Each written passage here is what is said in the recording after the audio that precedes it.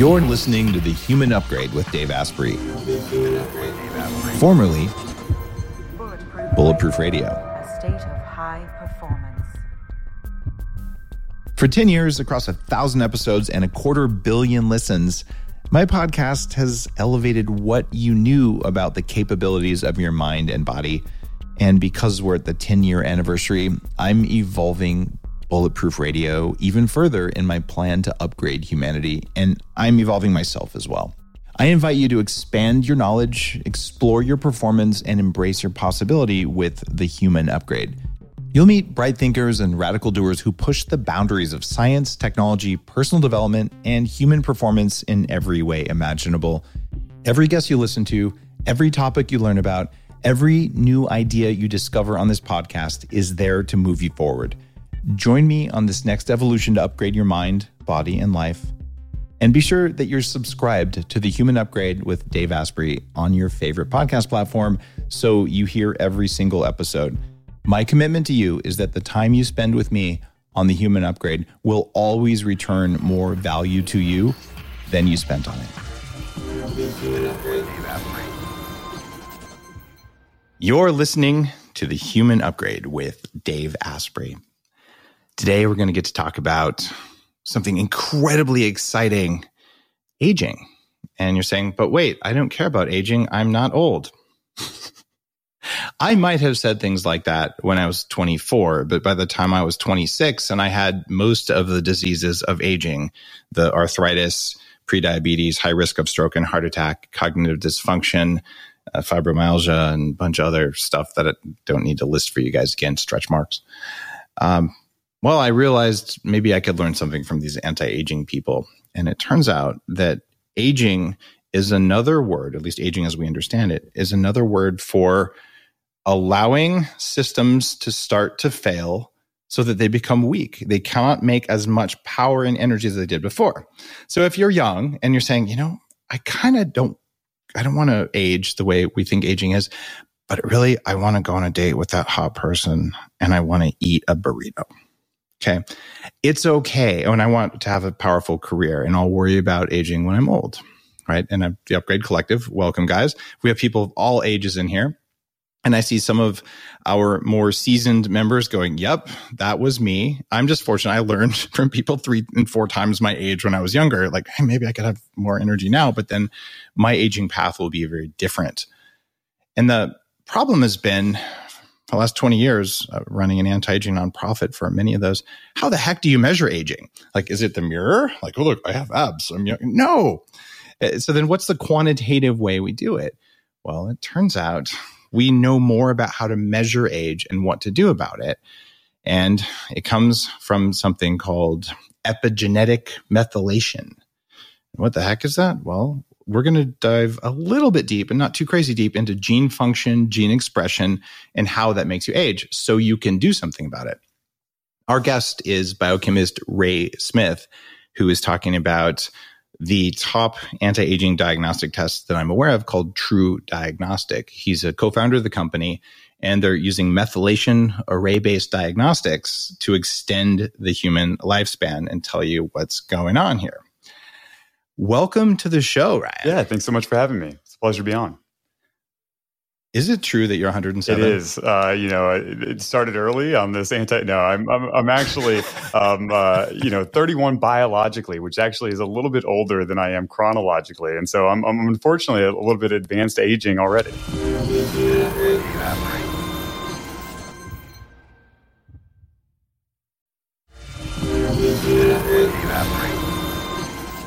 What do you mean, unfortunately? With age comes wisdom. The world needs a lot more village elders right now. We need a whole big army of them, hopefully with pitchforks and the energy to use them. Now, you said you're biologically 31, but what are you chronologically? 30. Mm-hmm. Got it. Okay, so you're 1 year older than your biological age? So yeah, 1 year younger than my chronological. Okay. Or just say my biological age is 1 year older, which is not where we would want to be, but hopefully that's why these investigations are happening to figure out what we can do to change that. So are you embarrassed that as like a founder of a company measuring aging that you're doing a crappy job of definitely. Absolutely. That was the rudest question I've ever asked him. Well, the good news, though, is that, it used to be a little bit worse. So I'm making the right trajectory of change. Oh, that's interesting.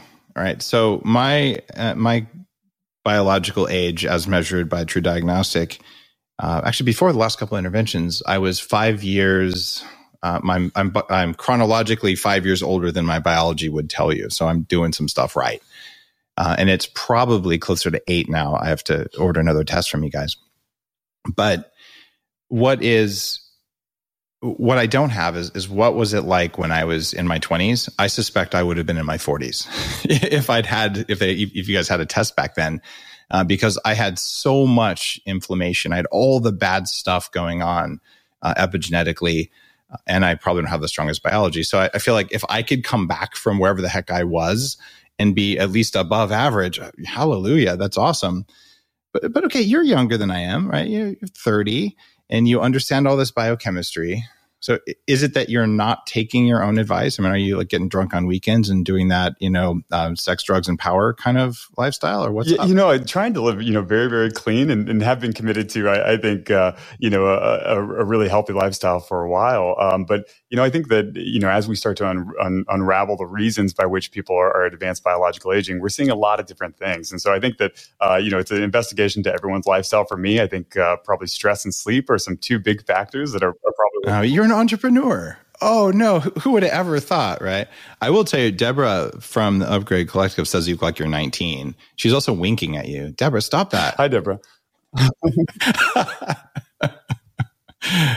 So it's actually, they're also asking how old was your worst or your highest score? Like how much have you shaved off through lifestyle so far? Yeah, so I've done, unfortunately, it's not a huge amount, but I think that hopefully I can explain why that is actually a good thing rather than a bad thing. But I was originally 32.5 whenever I took a test at my late 29 years of age. And so I've gotten it down pretty significantly over that period of time. So, and someone listening might say, well, that's not very much. Hold on a second here. If you are a normal, healthy 30-year-old, by the way, there aren't that many of those given all the seed oils and other industrial crap that people think is food. But if you're a healthy 30-year-old, you shouldn't have very much aging, right? And so the fact that you had more aging than you should have, and in a small amount of time as a young person, you've already been able to dial it back a meaningful amount. You've taken it back 1.5 years. How long did it take you to lose that 1.5 years of aging? So right around a year, and you don't want to test, I would say, too frequently because you might get some noise there. But, generally over a year, we feel pretty comfortable and with some, statistically significant results. Wow. Okay. That's pretty neat. And I got to give you credit for that. That is harder to do it when you're younger. It really is, especially if you don't have a lot of health problems and you look like you've been healthy your whole life. I'm assuming that you haven't had like major, weight loss and autoimmunity and all sorts of weird crap like that. Yeah, no, definitely, relatively healthy. But one of the things we're just seeing in general is that, men first off age worse than women. So men are significantly more likely to have advanced aging. And surprisingly, the amount of people who are at advanced aging are actually pretty high, right around 50% for men. And so that is, again, a good proportion of the people that we're testing. And a lot of the people that we're testing are already self-selected to be relatively healthy, relatively affluent. And so I would say that our group and population is actually probably a little bit healthier than most, but still having some of those markers of advanced aging. Wait, did you just say that half of men are above average?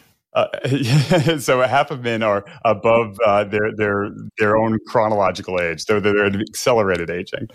I'm just messing with you. Yes, I believe that. In fact, I think what you said earlier about stress and lack of sleep is a part of the cause of aging. And a lot of guys, you can say the world's changed, but there is still a pretty strong bias towards you're the primary wage earner in a family, even if both people are working. This is how society works still today. And so there can be stress there. And then women, especially if there's kids in the house, like an insane amount of work at home and a career. So like both people have that stress, but women do live on average, 8 years longer than men? Has True Diagnostics figured out why that is? Tell me there's some special methylation epigenetic mechanism in women that men don't have. I wish. I think there's a lot of different theories out there. I think that in particular the interplay with sex hormones and tends to be a relatively big impact on some of these aging markers, and that's something that we're continuing to evaluate. Right now, I think a lot of the causative reasons for aging are particularly, I would say, the causative reasons for epigenetic dysregulation that we detect and categorize as aging are still a little bit unknown. We're still unsure of some of those causative mechanisms, even though we're seeing some really interesting data on treatments which can reverse that. All right, let's talk about how you look at aging, because many listeners are familiar with telomere aging. And I'm going to do a real quick grounding for people who haven't heard of that. Telomeres are like wicks on a candle. They get shorter as you age. And when you run out of wick, then your cells can't reproduce and then the cell dies. So if you can make that wick longer, you would theoretically live longer. My concern, as I've written about in the books, is that, it appears that telomeres at different parts of the body change relatively quickly. We always get blood, which is a relatively unreliable one. So I've seen massive swings in people's age on telomere tests that don't reflect reality because of where they're getting it. And if you were to get brain telomeres, a punch biopsy of your brain is called a lobotomy. So let's not go there. But we can't really get that. So I'm a little skeptical, but that's the one that most people know about. Tell me what I'm missing about telomeres and tell me how that's different than what True Diagnostic is doing with methylation.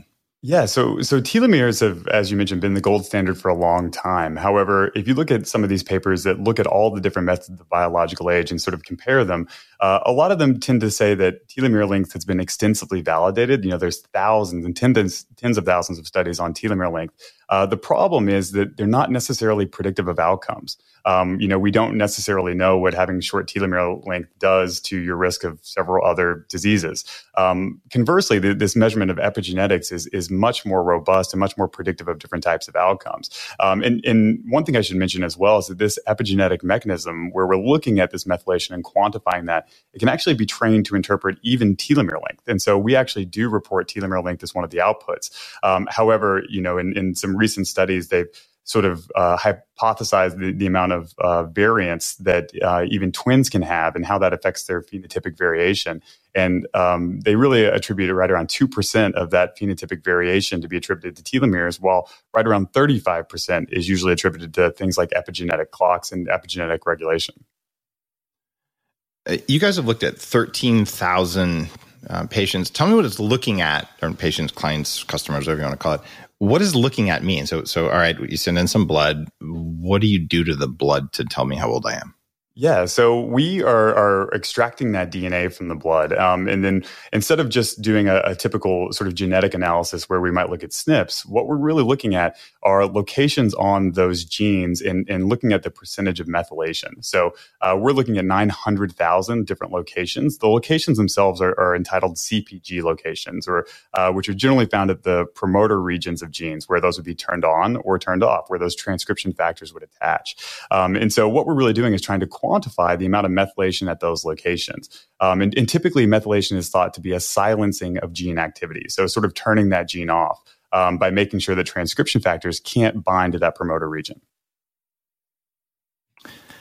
Okay, so how many, it's hundreds of thousands, I don't remember the exact number, hundreds of thousands of data points that you're looking at. But how do you know what an older biology looks like versus a younger biology? Like, what's the reference? It's a great question, and I definitely want to draw the difference between the actual data generation versus the interpretation of that data.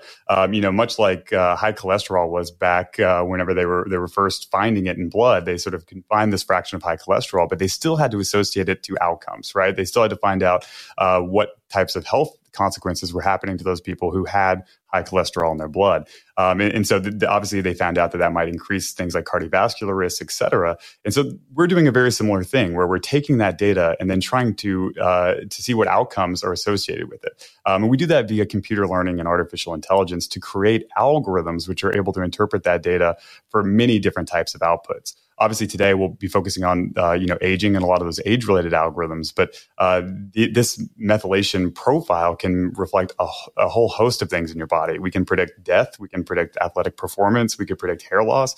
We just need the covariate data to then train those algorithms. And so that's sort of what we're trying to do here at True Diagnostic, is to build the biggest and largest database of methylation data and also that phenotypic data where we can really understand the patient to create a multitude of predictive algorithms.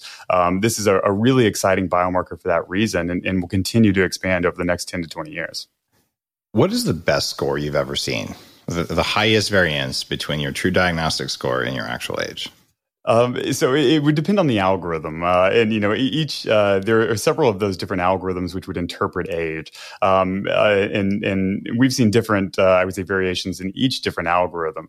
If we're looking at some of the ones that have been most validated, we can see up to 19 years of age difference between someone's chronological and biological age. It usually tends to happen when individuals are significantly older, and so we've seen some pretty large variance, and I would say we've seen about 15 years in the other direction as well, with people being around 15 years older biologically.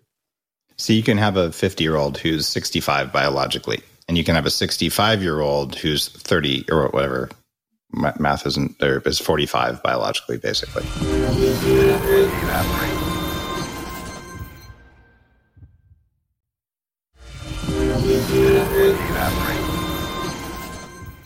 Definitely. And it is, again, there's wide variance for every individual. And a lot of times it's not necessarily that intuitive. I would say as well, you might think, why do I need to do this testing? I know that I'm healthy in all of these different other ways. But the thought process and the reason that age quantification is so important is because it's not intuitive, and age is still the biggest risk factor for all chronic disease and death. And so we definitely believe that aging is a disease and should be classified and treated like one. And now we finally have a way to quantify that process. Well, one of the things that I'm working to create a positive change for here is I just had Radha Agrawal from Daybreakers on the show, and they have a survey on their website, and they say, well, what gender do you identify as? And, what race do you identify as? And they're like, how old are you? And I'm like, I'm sorry, but that's ageist, because if I get to pick my gender and I get to pick my race, and those aren't actually quantifiable, then what the heck? My true diagnostic score is what I would identify with more so than my chronological age. So I felt like I was being judged and shamed because I wasn't allowed to identify as my correct age. So maybe we can get some changes where people can just identify their true diagnostic score, or just whatever their age they want to tell themselves they are, because chronological age is not a good marker, because you see a 19-year variance, right? Absolutely. And it is a sort of a societal concept, right? It is, we define years as the number of, sort of trips around the sun. And why that is the best method is, anyone's guess. I think that this method is rooted in science. It's rooted in the biology of thousands of individuals who have been used to train these algorithms. And it's been proven to be highly predictive of these healthcare consequences. And so we know that by reducing your age, you can reduce all of those different outcomes. So if I could get my true diagnostic age to under 18, do you think I couldn't be tried as an adult? I think if you want to go ahead and give that a go, I'd be happy to see how that was handled. Interestingly enough, they're actually already using, speaking of the intersection of epigenetics and the law, the first algorithms that were created were in 2013, and they were trained to predict chronological age, at least at first. And so their first application wasn't even medical space. They were used in things like forensic testing, where they could tell how old someone was at a crime scene, and narrow down their suspect list. It was also used to date refugees to see if they were adults or minors, and then therefore eligible for asylum. And so it already has had some real world application. And really, as these algorithms have advanced, where they've stopped training and trying to predict chronological age, but instead have tried to predict outcomes of disease related to aging, they've gotten much better and much more accurate from a healthcare context. And then as a result, have started to be I would say implemented in different healthcare diagnostics.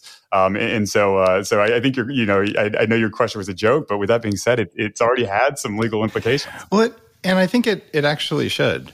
Right? One of the things I've learned, I've gotten to know from one of the states pretty well, a Supreme Court judge. Not U.S. Supreme Court, so there's 50 states, there's lots of Supreme Court judges around. But I never understood what the law really does until those conversations. But it's actually about being precise. But at the end of the day, there should be no no interpretation available where you're saying, okay, if the words are correct, it's like computer code. It says this is as it is. And so if we can say, okay, I would support, before we say someone can be tried as an adult, let's look at neurological function. Like, is their prefrontal cortex formed like an adult? Right? If not, I don't care if they're 25. They don't have an adult brain. Therefore, they need more therapy or more whatever, instead of, to be locked up and fed shit for 50 years, which is what we do to prisoners while we use them as free labor, which seems wrong, but that's a different podcast, right? Where was I going with that? So anyway, the idea that there is mathematical truth is real, but also there's algorithmic interpretation. So you're getting hundreds of thousands of data points, like this algorithm says this one says this, and then the courts would have to decide what algorithm.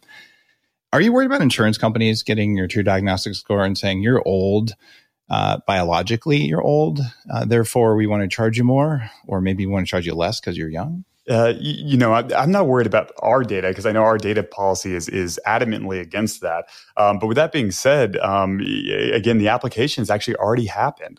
There's one algorithm in particular by Dr. Horvath from UCLA called GrimAge, which is a sort of a death predictor. It's able to estimate death, and that already has been licensed out to companies who will give you a life insurance premium based on your score on that metric.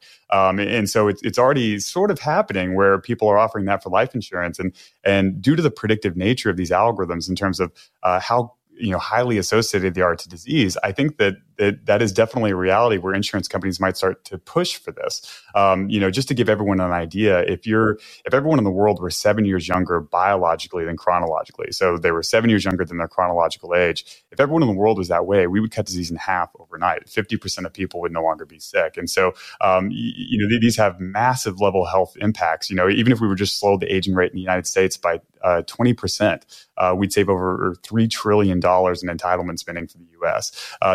These things have massive impact. And the reason that, we obviously can talk a lot about the personal level and why everyone should be interested in reducing their age. But even from a society level impact, I think it goes to show you what everyone can do, what we can all do for healthcare if we all focus on this as a primary measurement. I love the cost savings there. It's almost like by slightly reducing the average biological, not chronological age of people, we could have paid for at least like half the hand sanitizer that we've used over the last couple of years, right? I mean, the population level impacts are incredible, especially as we consider an aging population, which we definitely have. So I can completely, agree. And even some of the other metrics, I think, that we might do, things into the immune system we might read out, or even the instantaneous rates of aging, all of those things have shown that if you show positive improvement, you can reduce health consequences and the health burden we might see in the United States or anywhere in the world. It's one of the many reasons I'm at my core an anti-aging guy. It feels like anti-aging is one side of the coin, but human performance is the other, because we expect our performance will decline as we age. And it doesn't have to be that way. I have the average brain response time of a 20-year-old, and I'm 48. I'm 48 chronologically. Biologically, I'm probably 43 right now. And actually, I would guess probably closer to 38 to 40. I'll tell you once I get my new results in from True Diagnostic. I've done a bunch more work since my last thing. What do critics say? How do they say, oh, this isn't a good True Diagnostic, can't possibly tell you your age? What is the argument that goes against this approach to measuring aging? So I would say in the scientific community, there's a relatively strong consensus that epigenetic methylation is the best current method to detect aging. I think that generally, most people would agree with that statement, as has been published in several different sort of overall reviews. However, I think that the majority of, I would say, the critiques that can come from this come to the algorithms themselves and the variety of the algorithms and different things such as the level of precision, the mean absolute error for some of these algorithms. And that's been one of the biggest restrictions, I would say, on this testing for a long, long time, is the amount of noise on the actual diagnostic. Sometimes, we define that sort of as what we call the intra-class correlation value. So if we take two samples of the exact same DNA and we test them, at the exact same time on the exact same array, how correlated are they to each other? Ideally, we'd see a correlation value of 1. However, each algorithm has a different, I would say, ICC value, and therefore might be a little bit less reproducible. And so I think one of those questions is how sensitive and precise are these clocks? And that is an area where we're seeing constant improvement on a daily basis, and continue to see these algorithms become even more precise, which allows us to detect change accurately within a span of 3 months or 6 months instead of having to wait a year to really feel comfortable with the results of whether we're aging up or down. I think I can translate that into easier to understand. So there's a plus or minus variance, a certainty on the age right now, and you're going to be able to tighten that up and remove noise from the system. Exactly right. And a great example is actually a study which is about to be released from Yale, where they've taken all of these algorithms which have been described, things like the 2013 Horvath clock, Grimm ages, we already talked about PhenoAge, and made all of those ICC values above, at least 0.9, which means that they're highly, highly accurate. And it also means that in order to do large-scale studies where we're looking at what interventions are able to help our aging process, we can reduce the sample size needed for those investigations significantly as well. And so these algorithms are being improved by things like principal component analysis to make sure that these things are much more precise. But already, I think they represent a diagnostic which is able to give insight into every individual's aging process, and then even make some recommended changes according to what you might find. I think that makes sense. I want to know, though, so if I'm 5 years younger, what's the variance on that 5 years? So it depends on the algorithm. If you look at the first ever algorithm published, and the one that has by far the most publications, was the 2013 sort of pan tissue clock by Dr. Horvath. That mean absolute error was around 2.9 years for every sample, which again is a massive error rate whenever most people are trying to get feedback within 6 months to a year. And so those have since been improved. Each of these have various degrees of standard deviation. One of my favorite outputs, and is one that has been developed by Duke and Columbia, which we've licensed and done a lot of work with, called the Duniethen Pace of Aging metric. And so this one is one that is able to give you not an overall age, but sort of a snapshot in time, sort of a speedometer of aging. How many biological years per year are you aging at this moment? And that one is incredibly, incredibly precise and accurate. And so that one is one that we might recommend more of every 3 months, whereas some of the other algorithms, we might say you can only do it once every year to get really significant results on your individual level. I've seen a lot of good stuff coming out of Viome, looking at gut bacteria and some mitochondrial stuff. Can you sort of compare and contrast the approaches that you guys have? I mean, I do both. I'm an advisor to Viome, and full disclosure, all that for listeners who I've probably heard. Naveen's a good friend, who's been on the show lots of times, but they have an age as well, right? And but they don't always match. In fact, I don't even off the top of my head remember what the difference is there. But it's such just a radically different approach to the methylation approach. For listeners who are going, how the heck do I know? Should I get both? How would I know? How do I trust it? What's your take on it?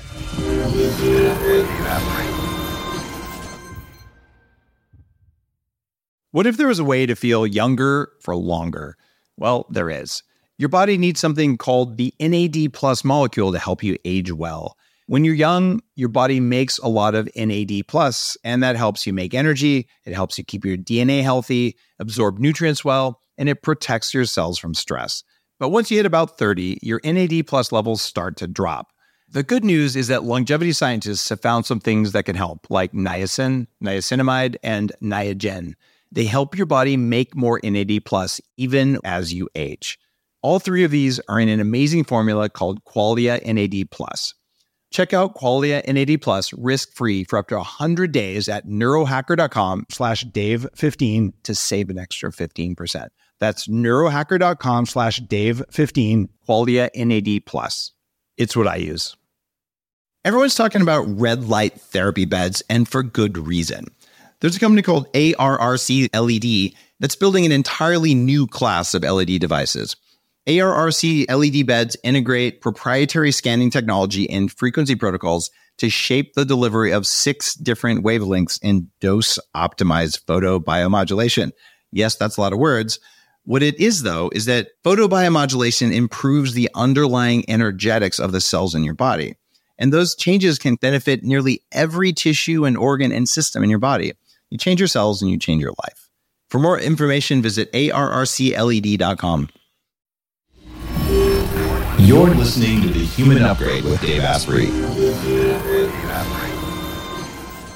Yeah, so unfortunately, I'm not incredibly familiar with Biome's sort of microbiome testing. The one thing I will say is that going back to even sort of the letdown, I think that some people felt with genetics, right? Whenever genetics was happening, I think a lot of people thought this will solve all of the health problems that we could possibly, ever encounter. And I think that a lot of people were let down because they're only looking at one piece of the picture.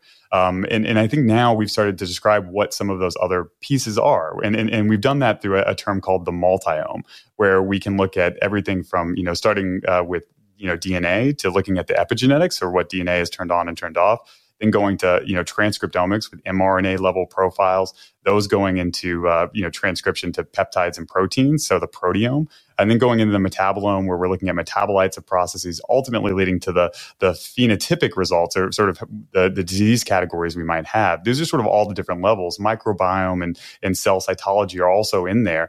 And so each of these different levels of this bigger picture have each individually been investigated for aging clocks. There's proteomic aging clocks. There's transcriptomic aging clocks. There's microbiome aging clocks. And so I think the idea would be that at least eventually we'll have ways to interpret all of these data sets and have the most robust and accurate version of age. But right now, if you're trying to vet these things for the best way to look at your own biological age, what I would say is look at the publication data, look at the algorithms that are being used in the data, and look how predictive they are, look how accurate they are, and then try and make a decision based on I would say the data that's given. Are you choosing the most accurate method, or are you choosing the method that is most predictive of health consequences? I think that there are a lot of different ways to make that decision, but the one thing I think is most important is making sure that these algorithms are published, because otherwise it's like going to a fortune teller and just accepting their word for it, right? If you don't know how that data is translated and applicable to your own health, it's a little bit of a black box you can't see into. And so I would say that for anyone who's trying to vet these therapies, you definitely look at the data and its predictive power. It feels like we're on the cusp of a big change in longevity research, where historically we would pick an algorithm, we'd validate it, like some of the ones that you've got. Then we get a bunch of samples and we say, okay, this algorithm appears to match reality, and then we tune in a little bit. And then there's another approach, machine learning based, where we say, we don't really know. We just dumped a huge amount of data in here, and let's see what comes out of it. And these are the people who appear to be younger based on some sort of thing, grip strength, let's say, which is a remarkably good marker of aging. Like how hard can you squeeze? And so you come out and go, oh, that's so weird. Who would ever thought? But no one even knows why the algorithm does it. Same thing with all the, how do I say this in the right way? It rhymes with a sensor, like a biological sensor, but it's involved in traveling over the water in a ship. But if you actually say those words together, an algorithm will pick that up, and then will magically, very few people hear what you're saying, right? But if you were to go in and you were to ask, I don't know, Mark Zuckerberg or somebody, hey, did you do that? They say, no, we don't have an algorithm that does that, because they're tuning a machine learning system based on very nebulous outcomes. So your approach is you're looking at grim age, you're looking at these other algorithms that are well proven, but how do you add machine learning into that to know that in the future, like, who knows, maybe people who smoke marshmallows live the longest, and we just haven't figured it out yet. Yeah, the new algorithms are coming out on a daily basis, which is both a good and a bad thing, because the bar is always being set incrementally higher, right? And so that is a good thing, because it means we're getting even better at diagnosing the real signal of age, and getting rid of any association to disease, and just actually getting the age values right. And there are a lot of different methods to do that, but all of them involve computer learning, and that is exactly why we're seeing such a big, I would say, change in this aging research field, is because now these computer learning platforms, which previously were unavailable, are being matched with diagnostic methods, which are creating data sets which were previously unavailable. And so we're sort of opening up and opening up these rooms of analysis, and that's exactly what we're doing is creating, for our epigenetic testing, as I mentioned, we measure 900,000 locations. There's no commercial competitor of ours that does even above 125,000. And so we're getting 9 times more data for each patient, and also collecting a lot of that phenotypic data as well, where we're looking and asking about, other diseases they might have, any reactions to medications. And so hopefully with all of that information, we can use these penalized regression modelings, we can use these neural nets to develop predictors of how someone, for instance, might respond to metformin, or for instance, how their bone health might be affected with aging, or et cetera. And so we're being exposed to this huge data set, and we're just trying to learn as much as possible how to interpret that. Deborah from the Upgrade Collective has a question for you about that. Deborah, by the way, she's the one who thinks you look 19. She was winking at you earlier. Deborah, go ahead. I was curious in your experience, and I'll get you for that, Dave. I was curious in your experience, what interventions have you found make the biggest impact on improving the telomere age and the biological age? Yeah, great question. And unfortunately, I think that one of the things I'd like to sort of discuss is the fact that the first ever interventional trial showing a baseline measurement, a treatment, and an outcome only happened in September of 2019. So that was right before the pandemic hit, and a lot of research has been stalled since then. And so there aren't, I would say, a whole host of interventional trials where we can point to and say, this is having a major impact. A lot of what we know is epidemiological based information. So we know from large cohorts, we sort of investigate those to say, hey, the people who have great aging, what are their behaviors? And the people who have poor aging, what are their behaviors? So I think that there's a couple ways to answer that question. One is, what do we know epidemiologically? What do we know about the treatments which have been published? And then what do we know about the treatments which haven't been published, but we're starting to collect data on? And so, from an epidemiological standpoint, a lot of what we see are the things that are relatively intuitive, right? Avoiding disease, avoiding, metabolic concerns, avoiding stress, avoiding, any type of toxic insult. From what we know from these published trials, we know things like, for instance, the first trial looked at metformin, growth hormone, and DHEA. And that was able to reverse the epigenetic aging process around 2.5 years and 1.5 years worth of time. And so that was ever first proof of concept study. One of the restrictions is it only had 9 patients. And so sample size in some of these interventional studies have also been a little bit of an issue. Also, sorry to interrupt, that study also ended up regrowing the thymus, right? That's the same study we're talking about? Yeah, absolutely. The TRIM trial, which stands for thymic rejuvenation, immunorestoration, and insulin mitigation.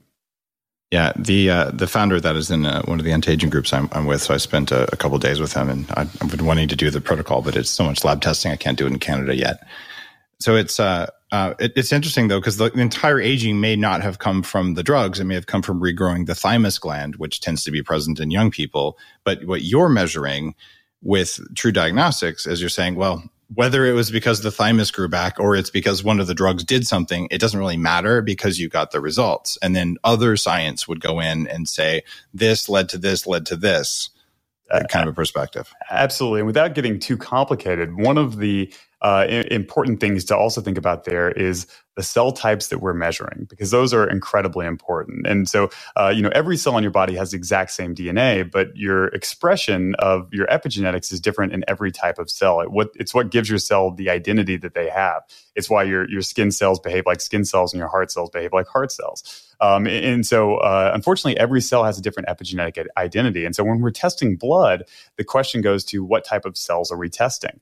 And as a result, we're looking at a lot of different immune cells. We're looking at, natural killer cells, basophils, lymphocytes. And so one of the things that can complicate these investigations is when people have different levels of immune cells.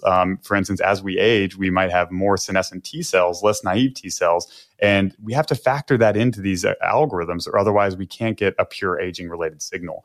And so controlling for immune system criteria are a very important part of this discussion. And we've seen this, I think, time and time again, especially in some of the interventional trials that we're doing. We have 30 ongoing clinical trials looking at, some are very, very large, others are relatively small, looking at a wide variety of interventions to try and see what's actually working the best. And one thing we always have to worry about is controlling for those immune cell subsets to make sure we're picking up the correct methylation readings and we're not just picking up a change in immune cells. All right, let's talk immune cells. So Ryan, There's a lot of people who are concerned that vaccines might make you old. Have you guys controlled for whether people have had a vaccine, haven't had a vaccine? Are they aging faster, aging slower?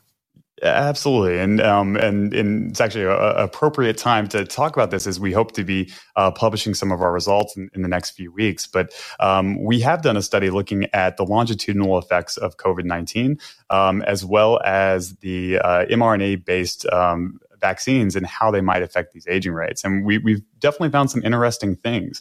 In relationship to the virus, one of the things that we've found out is that age absolutely plays an effect in terms of how you'll respond from an aging perspective. Typically, people who are above 50 years of age chronologically actually have worse aging when they've been exposed to the virus, whereas people under 50 tend to actually have improvements in aging. And so the question might be, why is that? Hold on a second. Let me get this straight. So if you're over 50 and you get infected by COVID, it's likely to accelerate your aging. But if you're under 50, it actually improves your aging. It makes you a little bit younger. Yeah, correct. And so, in terms of a hypothesis of why that might be, one of the things that immediately comes to mind is that younger people are more likely to mount an effective and hormetic response to the virus. So they might like exercise for your immune system. Exactly. And so the idea then is that after a certain, age, which we have sort of found in this study to be right around 50 years of age, what we might see is that people are less likely to mount a hormetic response, which is protective of that. And as a result, they get more inflammation, more of the negative consequences we see with a lot of COVID patients. And so we think that it probably has to do with the robustness of the immune system and the ability to respond to that insult. And so a very interesting thing there. One other thing that I would say we've seen with COVID-19 related infection is that almost everyone has reductions in telomere length, which I would say backs up several other studies which have been done on across the sort of the scientific community, which COVID-19 tends to have a detrimental effect to telomere length. So younger people under 50 who get COVID still have a shortening of telomeres, even though overall their net aging picture looks better than it did before. Correct. The link between, telomere length and biological aging are sort of measuring two distinct processes. I think that's very important to mention. If you were to immortalize telomeres in a cell, they would still epigenetically age. And vice versa, if you reset some of the epigenetic clocks, you'd still see the telomere length remain unchanged. And so there are two different processes of aging, both that are separate and distinct. And so we like to always talk about them a little bit differently. Okay. And this is going to be published? This is peer-reviewed, statistically significant, P less than 0.01, all that kind of stuff? Yeah, absolutely. So we've published in combination with an immunology group from Cornell, and then a group from Yale, who I already mentioned, has published some really accurate algorithms called the principal component version of these algorithms. And so we hope to publish that with their help here in these next few weeks. Okay, that's really cool. Now, that was just getting infected with it. Is that different than any other diseases you've looked at, like, I don't know, tuberculosis or other flus or, I don't know, herpes? I'm not trying to chicken pox. I don't know. But like, have you looked at other viral or bacterial diseases to see if they follow the same pattern? Unfortunately, not in a longitudinal method. Several other people have, and it's a huge area of focus because we can actually see even some age-related change for instance, cytomegalovirus, across populations who get CMV. We can also see that the age of monocytes, in particular, tends to age more than any other type of cell when infected with CMV. And so we can start to sort of have these really, I would say, specific investigations into how this aging effect is occurring with different viruses. And so, we also have a lot of information on HIV and where that significantly ages an individual. And so some viruses have been investigated, but nothing quite longitudinally like this, where we're looking at a before and an after.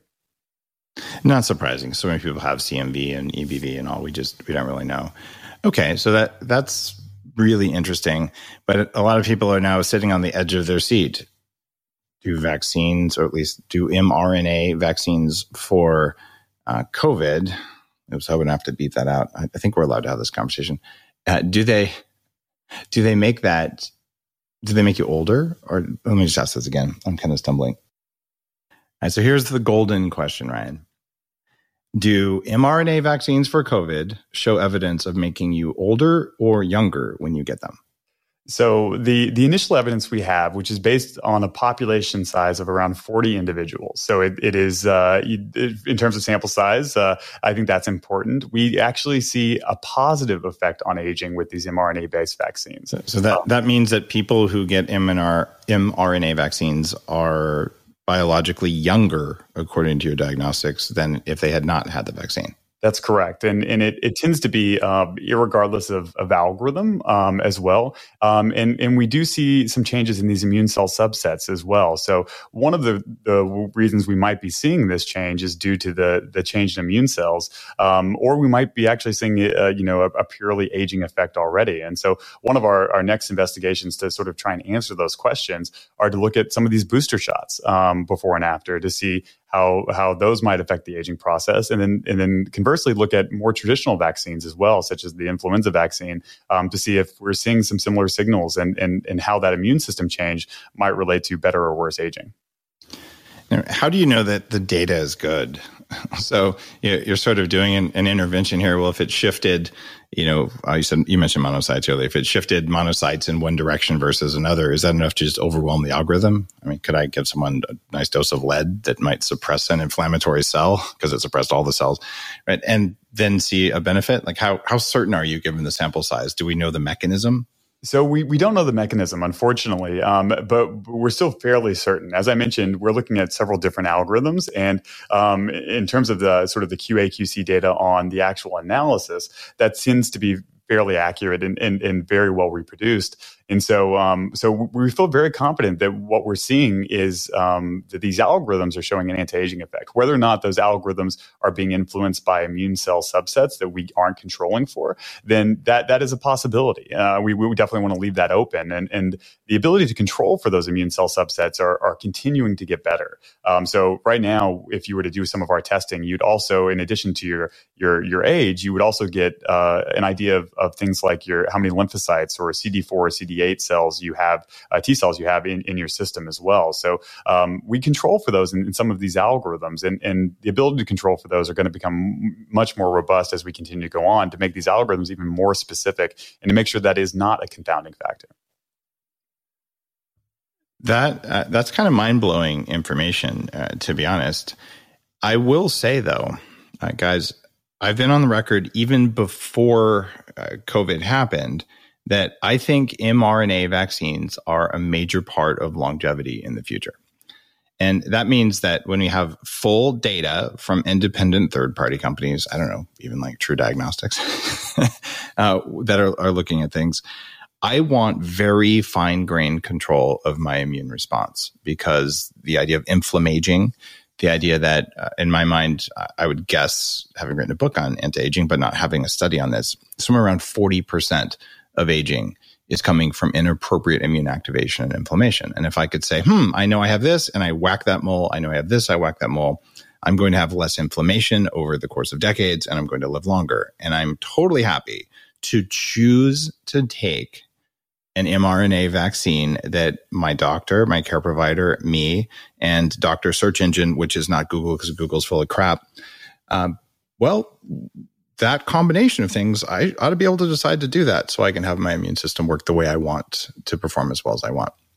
By the way, I also should be able to remove one of my arms as a weight loss strategy. It's stupid, but it's my decision, okay? If it's someone else wants to tell me that I have to age at a certain rate because of something that they want me to do, I believe that the only appropriate response to that is a lead injection at relatively high speeds in the reverse direction. I'm not sure what I'm saying there. I had some kind of a medical treatment from the 1920s, I think, came after mercury, in case you guys misinterpreted that. Ryan, have I offended you yet? No, not at all. I'm definitely a proponent of healthcare autonomy as well. But in that fashion, even speaking to the lead-based treatment, I think it brings me an opportunity to talk about another area of even epigenetic analysis, which is particularly exciting, which is that, in addition to being able to pick up, aging rates and being able to pick up your immune cells subsets, being able to predict certain types of outcomes like death or cardiovascular disease. One of the really cool parts about epigenetic methylation as well is that it also tends to be a log of our entire history of health. So we can actually tell you for instance, how much mercury or lead you actually have been exposed to by looking at individual locations on your genome and seeing how they're methylated. We have certain methylation patterns that are indicative of lead exposure or mercury or smoking. Is this, that's not in my report though? Can you add that, like likely lead exposure? Because lead is fascinating. We used to say 20 parts per million was fine, going back to the 70s. This is the EPA, who you should never trust with your health or your environmental protection, to be honest. Like those guys, they don't even look at anything that lives in the soil. They just look at honeybees. So good God, man. Anyway, different conversation. But you go back, it's 20 parts per million. Then, we meant 10. We meant 5 parts per million. And the latest guidance is any parts per million of lead linearly increases cardiovascular risk and probably a bunch of other risks. But we just know if you have lead, you're more likely to die of heart attacks. It just isn't good for you in any amount of, eating a fishing lead sinker once a week doesn't make you stronger. There's no hormetic response. But can you say, hey, Dave, over the course of your life, you likely had this much lead exposure? We can, right now. Put it in my report. I'll pay you more. Like, I really want to know that, right? Yeah, so we're actually coming out. Our next series of reports is actually going to be called this exposome, where we're looking at a whole history of exposures, not necessarily just toxic metals, which have been relatively well described, but even things like particulate matter, air pollution, things like the amount of smoke you've been exposed to across your entire life, or how much you're even drinking right now. We can actually even tell you that.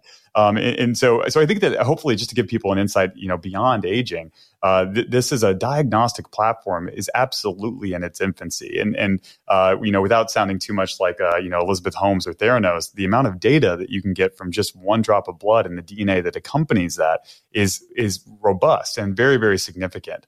Even in the GrimAge algorithm we discussed before, they can actually use that algorithm to predict protein levels of 12 different protein types. And so there's sort of a whole host of possibilities about how you might be able to interpret this methylation-related data. Aging has definitely taken the forefront of most of the scientific research, but over the course of the next decade, you'll see that this data set will be able to apply to many, many different things. Out of those 900,000 spots that we're measuring, we still report on less than 2,500. And just to give you an idea of the scope and scale of the additional data that we'd be continue able to report as we add new reports and new insights. That's ridiculous. You are the first person on the podcast that I can think of to use the word exposome. And maybe the first year or so of writing my blog. And so that's 3,000 posts ago. And it's probably still up on daveasprey.com. I wrote about it because Wired magazine had a brief thing about the exposome, which is the set of everything you've been exposed to over the course of your life. Okay, this is actually the real size or the full size, life size map of the United States. You can't use it because it's as big as the US. But if you can tell what your exposures have been, then it's those things that then affect epigenetics, which then turn on and turn off genetics, which then determine if you have enough cofactors, vitamins, and mitochondrial energy, whether you actually take what epigenetics told the genes to turn on, whether they actually get turned on and then produce something at the end of that. There's proteins, there's neurotransmitters, amino acids, some amino acids are neurotransmitters, and hormones and all the other crap that your body does to stay alive, and electrons. But the exposome is the big thing that we're working as biohackers to discover. The definition, the art and science of changing the environment around you and inside of you so you have full control of your own biology. If True Diagnostics can give me a reliable signal of what I've been exposed to that I don't know I've been exposed to so I can mitigate it, that's pretty exciting stuff, man.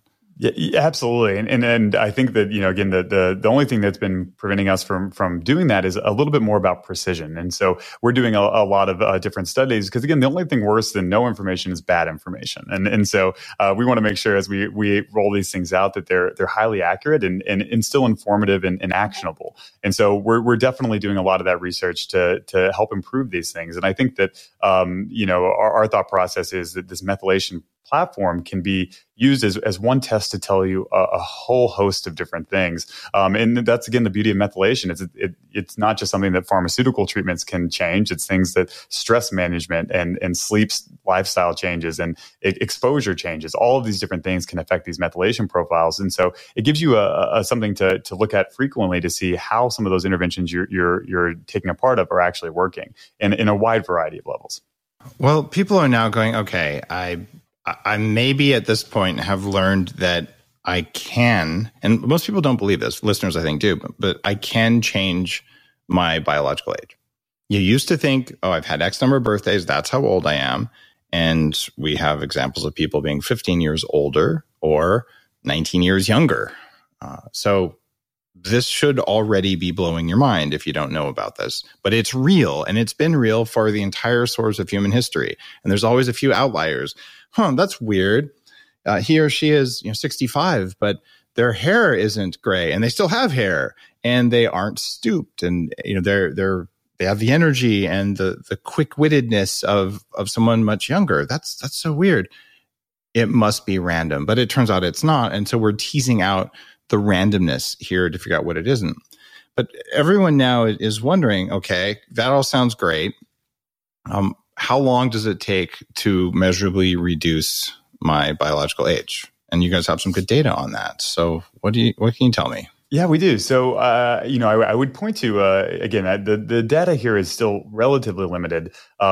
Most recently, there was a study done by Kara Fitzgerald, a doctor from Connecticut, which actually showed epigenetic change over the course of 8 weeks. And so even in 8 weeks, Dr. Fitzgerald's study was able to reverse one particular algorithm done in saliva for around 2 years for each of those individual patients. And so I would say that's probably an outlier. And I think that the sensitivity of some of those diagnostic methods probably were not, I would say, sufficient enough to pick up change in an 8-week time frame. But that also sets a precedent that there is some level of change in even short amount of time.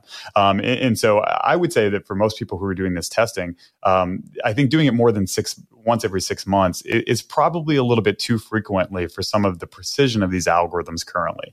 So I would not suggest probably measuring under a 6-month time frame, which gives you sort of 6 months to try and mitigate change if you're trying to take a before and after and really see a measurable difference. I love it that you're saying that. So I get all excited to say, oh, you can reverse aging by 2 years and 8 weeks. By the way, yeah, I think you actually can do that, right? But I also think it's very scientifically honest to say, yeah, but the needle wobbles a little bit. If you're doing 140 miles an hour, if you've ever driven that fast or faster, it's not like the speedometer is super smooth, especially if it's getting the instantaneous speed. There's just little wobbles. So those little wobbles are what would affect that. But we do know that it doesn't take very long to reduce inflammation radically, which reduces the rate of aging. And something else that True Diagnostics does that's really cool. Can you talk about chronological age versus rate of aging? Because those are very different numbers. And I think one is more important than the other.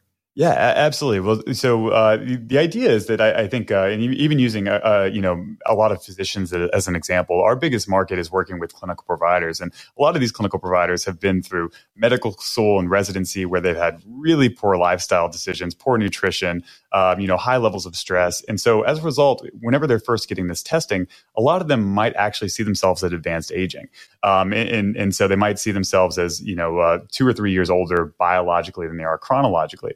But one of the other measurements we have is, as I mentioned before, is that speedometer of aging, that instantaneous rate.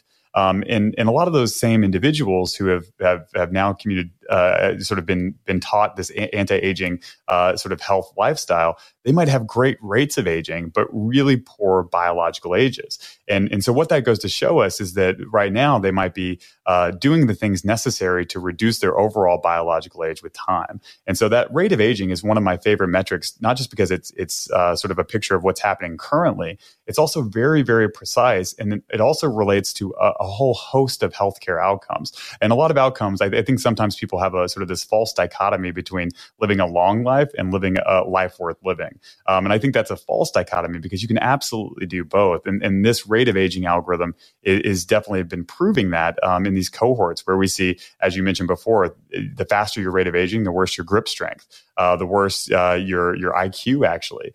We see it with even measurements of other measurements of physical function. We actually even see it with brain MRIs and even facial aging. We can even show you pictures of people at age 45 and show you what they look like according to their rates of aging. And so this algorithm is one of my favorites because it gives you an instantaneous look at how you're doing that isn't confounded by the other noise of what's happened previously in your life or what might even be transmitted to you genetically through some of your predispositions from a genetic profile. And so it's a really, really exciting algorithm, and it allows you to differentiate the overall picture versus the immediate picture.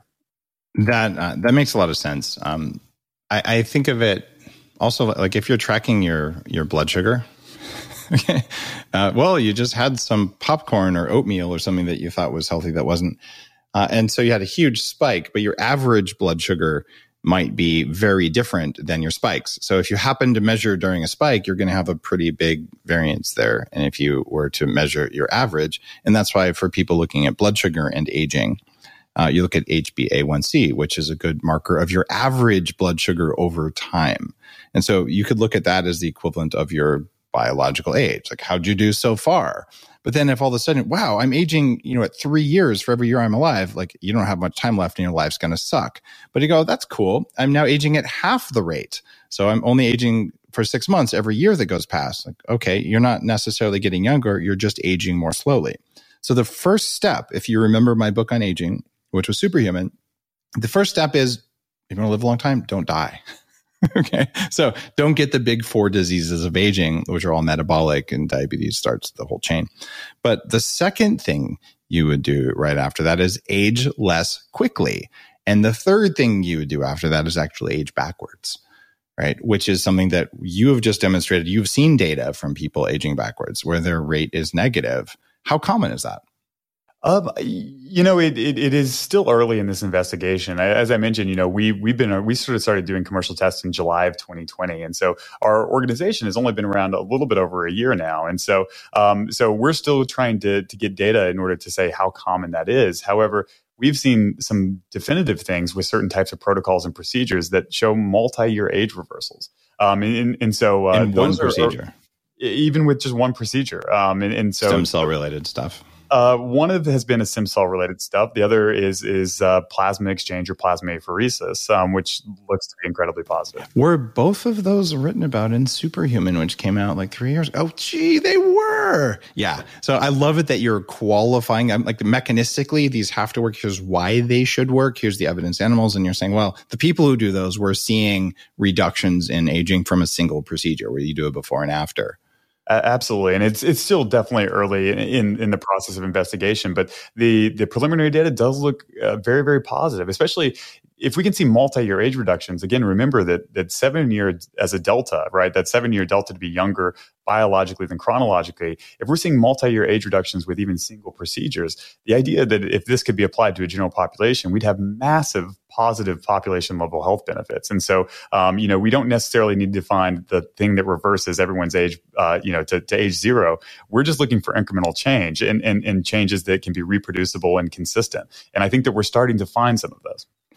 It makes so much sense that you're going to be able to cherry pick the things that work. What is the largest drop in age you've seen from a single intervention of any type?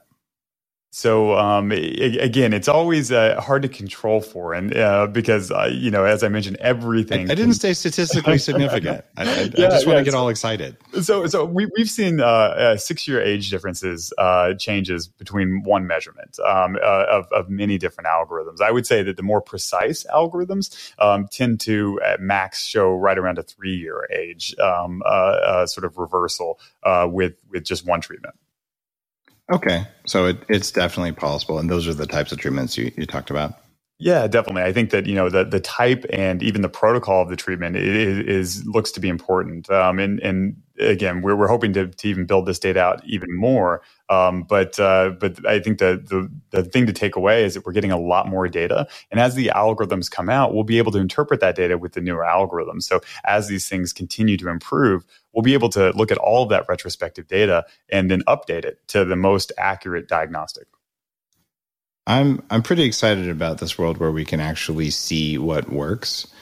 I wrote about plasma exchange in the book because we're finding that plasma from young people, when you give it to older people, magically they test younger. And I presupposed some of the reasons for that. One is getting rid of all the toxic garbage that builds up in your blood, which you can do via a variety of ways. But the other one is that there are some anti-aging molecules like GHK or copper tripeptide that are present in young people's blood. So ideally in the future, we ought to be able to say, we have 20 people and they all decided that they were just going to take an insulin syringe and inject GHK into their blood, which is entirely doable today, right? But you could actually see whether they got younger if they did it. And you could even see which doses work, because right now we don't know. But we know you should have more of it as you age, but it's all mysterious. So maybe with True Diagnostic and a properly designed IRB approved, blah, blah, blah, test, you ought to be able to tell in relative short order, people who do this lose 3-4 years. So maybe we could all do it. Definitely. Very hopeful for that. And actually, even with GHK, we do have even some data. I think that. Oh, tell me. I was discussing that. Okay. What's your GHK data? It's one of my favorites. Well, a lot of the peptides, I think we have some good data on. Warren Pickert is sort of the I would say the godfather of the GHK molecule. And what we know is that right around in our 20s and 30s, we're right around I think 90 nanograms per essentially deciliter of this, and it proceeds to go down to right around 20 nanograms as we get into sort of over 70, over 75. And so that's a precipitous drop and one that could be absolutely supplemented. But that's one of many of these metabolites and molecules which change with age. And, we talked about immune system changes with age. We've talked about, all of these different multiomes, the proteomic changes with age, the metabolomic changes with age. And so, one of the things that we're trying to do is to put together that entire picture. And we're doing that by doing a really, really robust multiomic study with Harvard's Partners Biobank, where we're looking at over 6,000 individuals with full genomics, full proteomics, full metabolomics, and then looking at how some of these people in their banked samples have proceeded to the health outcomes over the course of 50 years. And so with this, we hope to have the most complete picture of aging across many, many different platforms to sort of answer that question of first off, what are the changes in each platform, but also then to elucidate why the mechanism is actually happening. We are right on the cusp of discovering so much cool stuff about aging. Are you at all worried that some of the results you find that are unpopular or less profitable might just never be reported in the search engines? I think we're already seeing some of that where, the research is being done by groups that have the ability to profit off of the results, right? And so, I think that, we're doing some studies for a lot of private companies, a lot of private supplement companies even, to look at the anti-aging effects of their products. And so I think that, unfortunately, like most areas of science, a lot of the data that will be generated in this will be driven by economic, considerations. The good news is that I think that there are a lot of the work that's still being done is still being done outside of the private sector in these, research-based communities. And they're really following, I would say, where the science makes the most sense. And so I would say you're going to see a little bit of both, but that absolutely is a concern that we might neglect some of the intuitive and very easy treatments and prioritize maybe some of those more exotic ones because there's an economic market behind it. I like that answer. A relatively long way of saying, you're concerned. Definitely. As I think you should be, because some of the scientific inquiry things around aging, they're going to show that environmental pollution matters more than we thought. They're going to show that certain microbial things are way more important than we thought. And they're going to show that immune cross-reaction, whether it's from egg protein or gluten or whatever the heck else, is way worse than we thought, as well as things like mold. And am I saying this out of a sense of I just think it's true? No. Like, look at the interview with Dale Bredesen, who wrote The End of Alzheimer's, who's a very credible doctor. There's a lot of stuff that we already are seeing enough that you can write a book and say, here's the credible case, and here's 50 or 100 or a million people who got better when they stopped doing X. But I think you guys are going to quantify it and say, no, that they get better is that they woke up and they didn't have bloating and gas, but they woke up 2 years younger, right? And so we're going to have a very high standard of scientific reporting and credibility so that when you publish that data, we go, maybe we should fix the world around us because the data says that if we do, we'll all live longer and better. And if we don't, that we'll all get old really quickly. And there's nothing wrong with being old. There is something wrong when old is a synonym for weak, which it is not. It is a synonym for wise, which is what it's supposed to be. So I look forward to being older so I can know more and being at exactly the age I identify as, which is 28. Definitely. And you know, in order to add even a little bit more credence to, I think, that thought process, and even to go back to one of the biggest, I would say, concerns about some of these algorithms currently is that a lot of them have been trained off historical data samples, which, so, you know, we might go back to the Framingham Heart Study where they've taken a sample from 1960, where that person was a certain age, and that was used to train these algorithms. Unfortunately, one of the other big things that we can't control for in those data sets are the exposures that we might have as differences in population from when we lived, right? So, you know, unleaded versus leaded gasoline is a good example where, you know, younger individuals are probably less exposed to leaded gasoline, but at the same time, they're probably more exposed to antibiotics. And so that's one thing that's really, really hard to control for and sort of, I think, a little bit of a weakness of some of these algorithms currently. But with that being said, as we get more data sets, and particularly data sets of longitudinal patients, of people who measure multiple times across their life, we'll be able to factor some of those things out to get a pure picture of aging, but then also to attribute how all of those exposures or all of those lifestyle factors are affecting that aging rate or health rates or health sort of prognosis. I love it. And I have one thing where I want you to explain for people, because I've already done my test, but what does a test look like? And most of the time you have to go to the doctor. So walk me through what it's like to get a true diagnostic specimen. How long does it take to get it? What do you send in and all that? And of course, guys, there's always a code if we have a company on here. So you save $50, you can use code Asprey, truediagnostic.com. But what's the testing experience like? Yeah, so this testing is actually really conducive to doing it outside of a clinician's office. And we do offer this direct to consumer, although some of the reporting we offer direct to consumer is a little bit more limited than what we can give direct to those physicians. Shame. Unfortunately. Yeah, you know. Come on. I can't get all of my own data. I need a permission slip, dude. You got to fix that. I wish. You know, one of the interesting things that allows us to do this direct to consumer right now is that aging is not classified as a disease by the FDA. You know, we're actually hoping it gets there. But with that being said, we're not allowed to necessarily report on disease risk and considerations, but we can absolutely report on aging. And so, what typically happens first in the process is you might order a kit, and it comes in a box with a couple fingerstick lancets, and what we collect is actually dried blood spot. So we once you sort of prick your finger, you can drop a few drops of blood onto that dried blood spot card. And then you put that in a biohazard bag. You send that back to us. It takes around 2 weeks for us to do our full analysis, and then at that point, you'll get all of your results emailed to you in the portal that you use whenever you register that kit, sort of right after you collect that specimen. And so the reports that we have now are, I think, a lot of the things that we mentioned, everything from, you know, your biological age to insights into your immune system aging to your instantaneous rate of aging to telomere length, along with maybe some other sort of specific data sets. And actually, we try and release that raw data as well, because we realize that we're trying to get people control of their own data, and we don't have all of the algorithms. And so a lot of times what you can do is we actually even give you all of the algorithms CPG codes, so you can actually go and use that data with whatever algorithm you find. And so that is another sort of output we do. And we definitely believe that the people who do our testing, they own that data. And not us. And so we want to give them as much access as possible. And so with that being said, you know, generally 2 weeks after, you'll be able to review your metrics. We do give some sort of light recommendations based on what we know so far. And one of the other things I'll say is we can continue to update. As I mentioned, we come out with new reports around every month. And so you'll continue to get updates about different readouts as we continue to update our platform. And so in the future, you might see things like, you know, how much have you smoked across your entire life? You know, how much are you drinking right now? What is your propensity to be hypersexual or empathetic?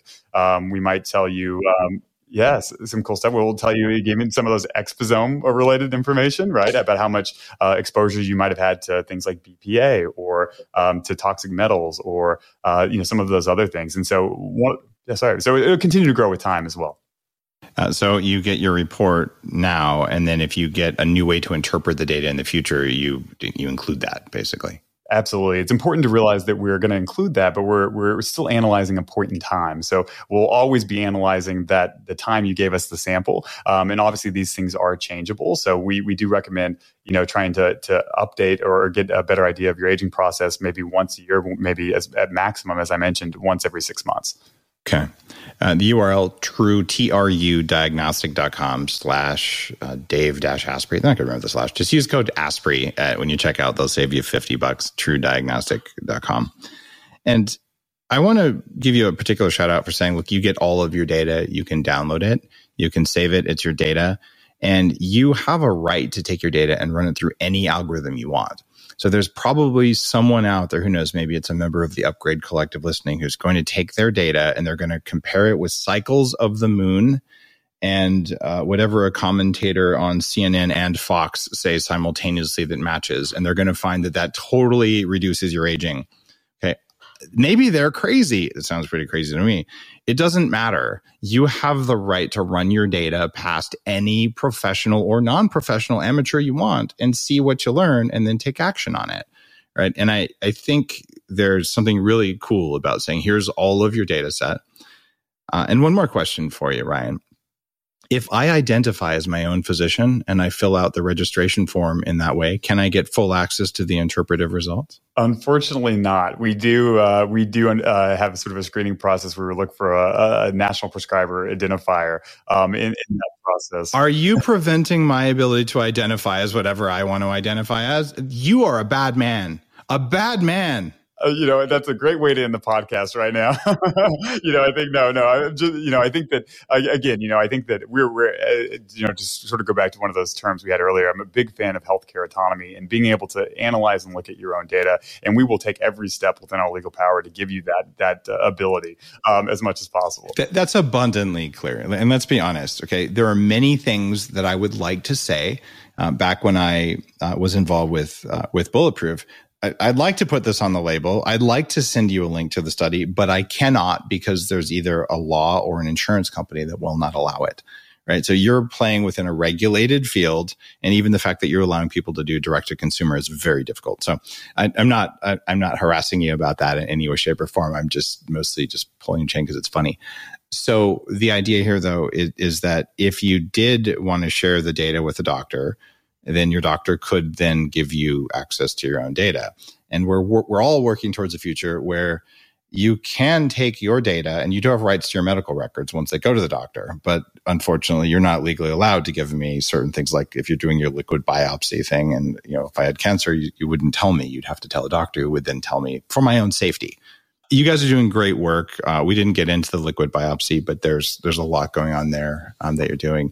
I think this is a really cool platform. It's very differentiated from anything else that I've done. It's complementary with a lot of the other data sources. So I think True Diagnostics deserves its place in the biohacking labs you'd want to do to see if what you've been doing for the last couple of years works, or something you might do ahead of time.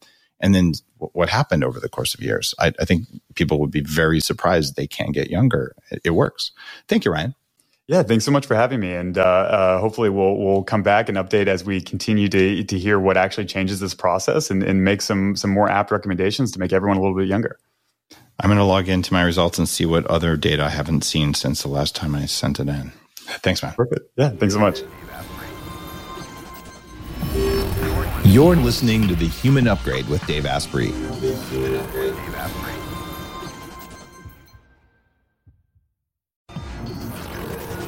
The Human Upgrade, formerly Bulletproof Radio, was created and is hosted by Dave Asprey. The information contained in this podcast is provided for informational purposes only and is not intended for the purposes of diagnosing, treating, curing, or preventing any disease. Before using any products referenced on the podcast, consult with your healthcare provider, carefully read all labels, and heed all directions and cautions that accompany the products. Information found or received through the podcast should not be used in place of a consultation or advice from a healthcare provider. If you suspect you have a medical problem or should you have any healthcare questions, please promptly call or see your healthcare provider. This podcast, including Dave Asprey and the producers, disclaim responsibility for any possible adverse effects from the use of information contained herein. Opinions of guests are their own, and this podcast does not endorse or accept responsibility for statements made by guests. This podcast does not make any representations or warranties about guest qualifications or credibility. This podcast may contain paid endorsements and advertisements for products or services. Individuals on this podcast may have a direct or indirect financial interest in products or services referred to herein. This podcast is owned by Bulletproof Media.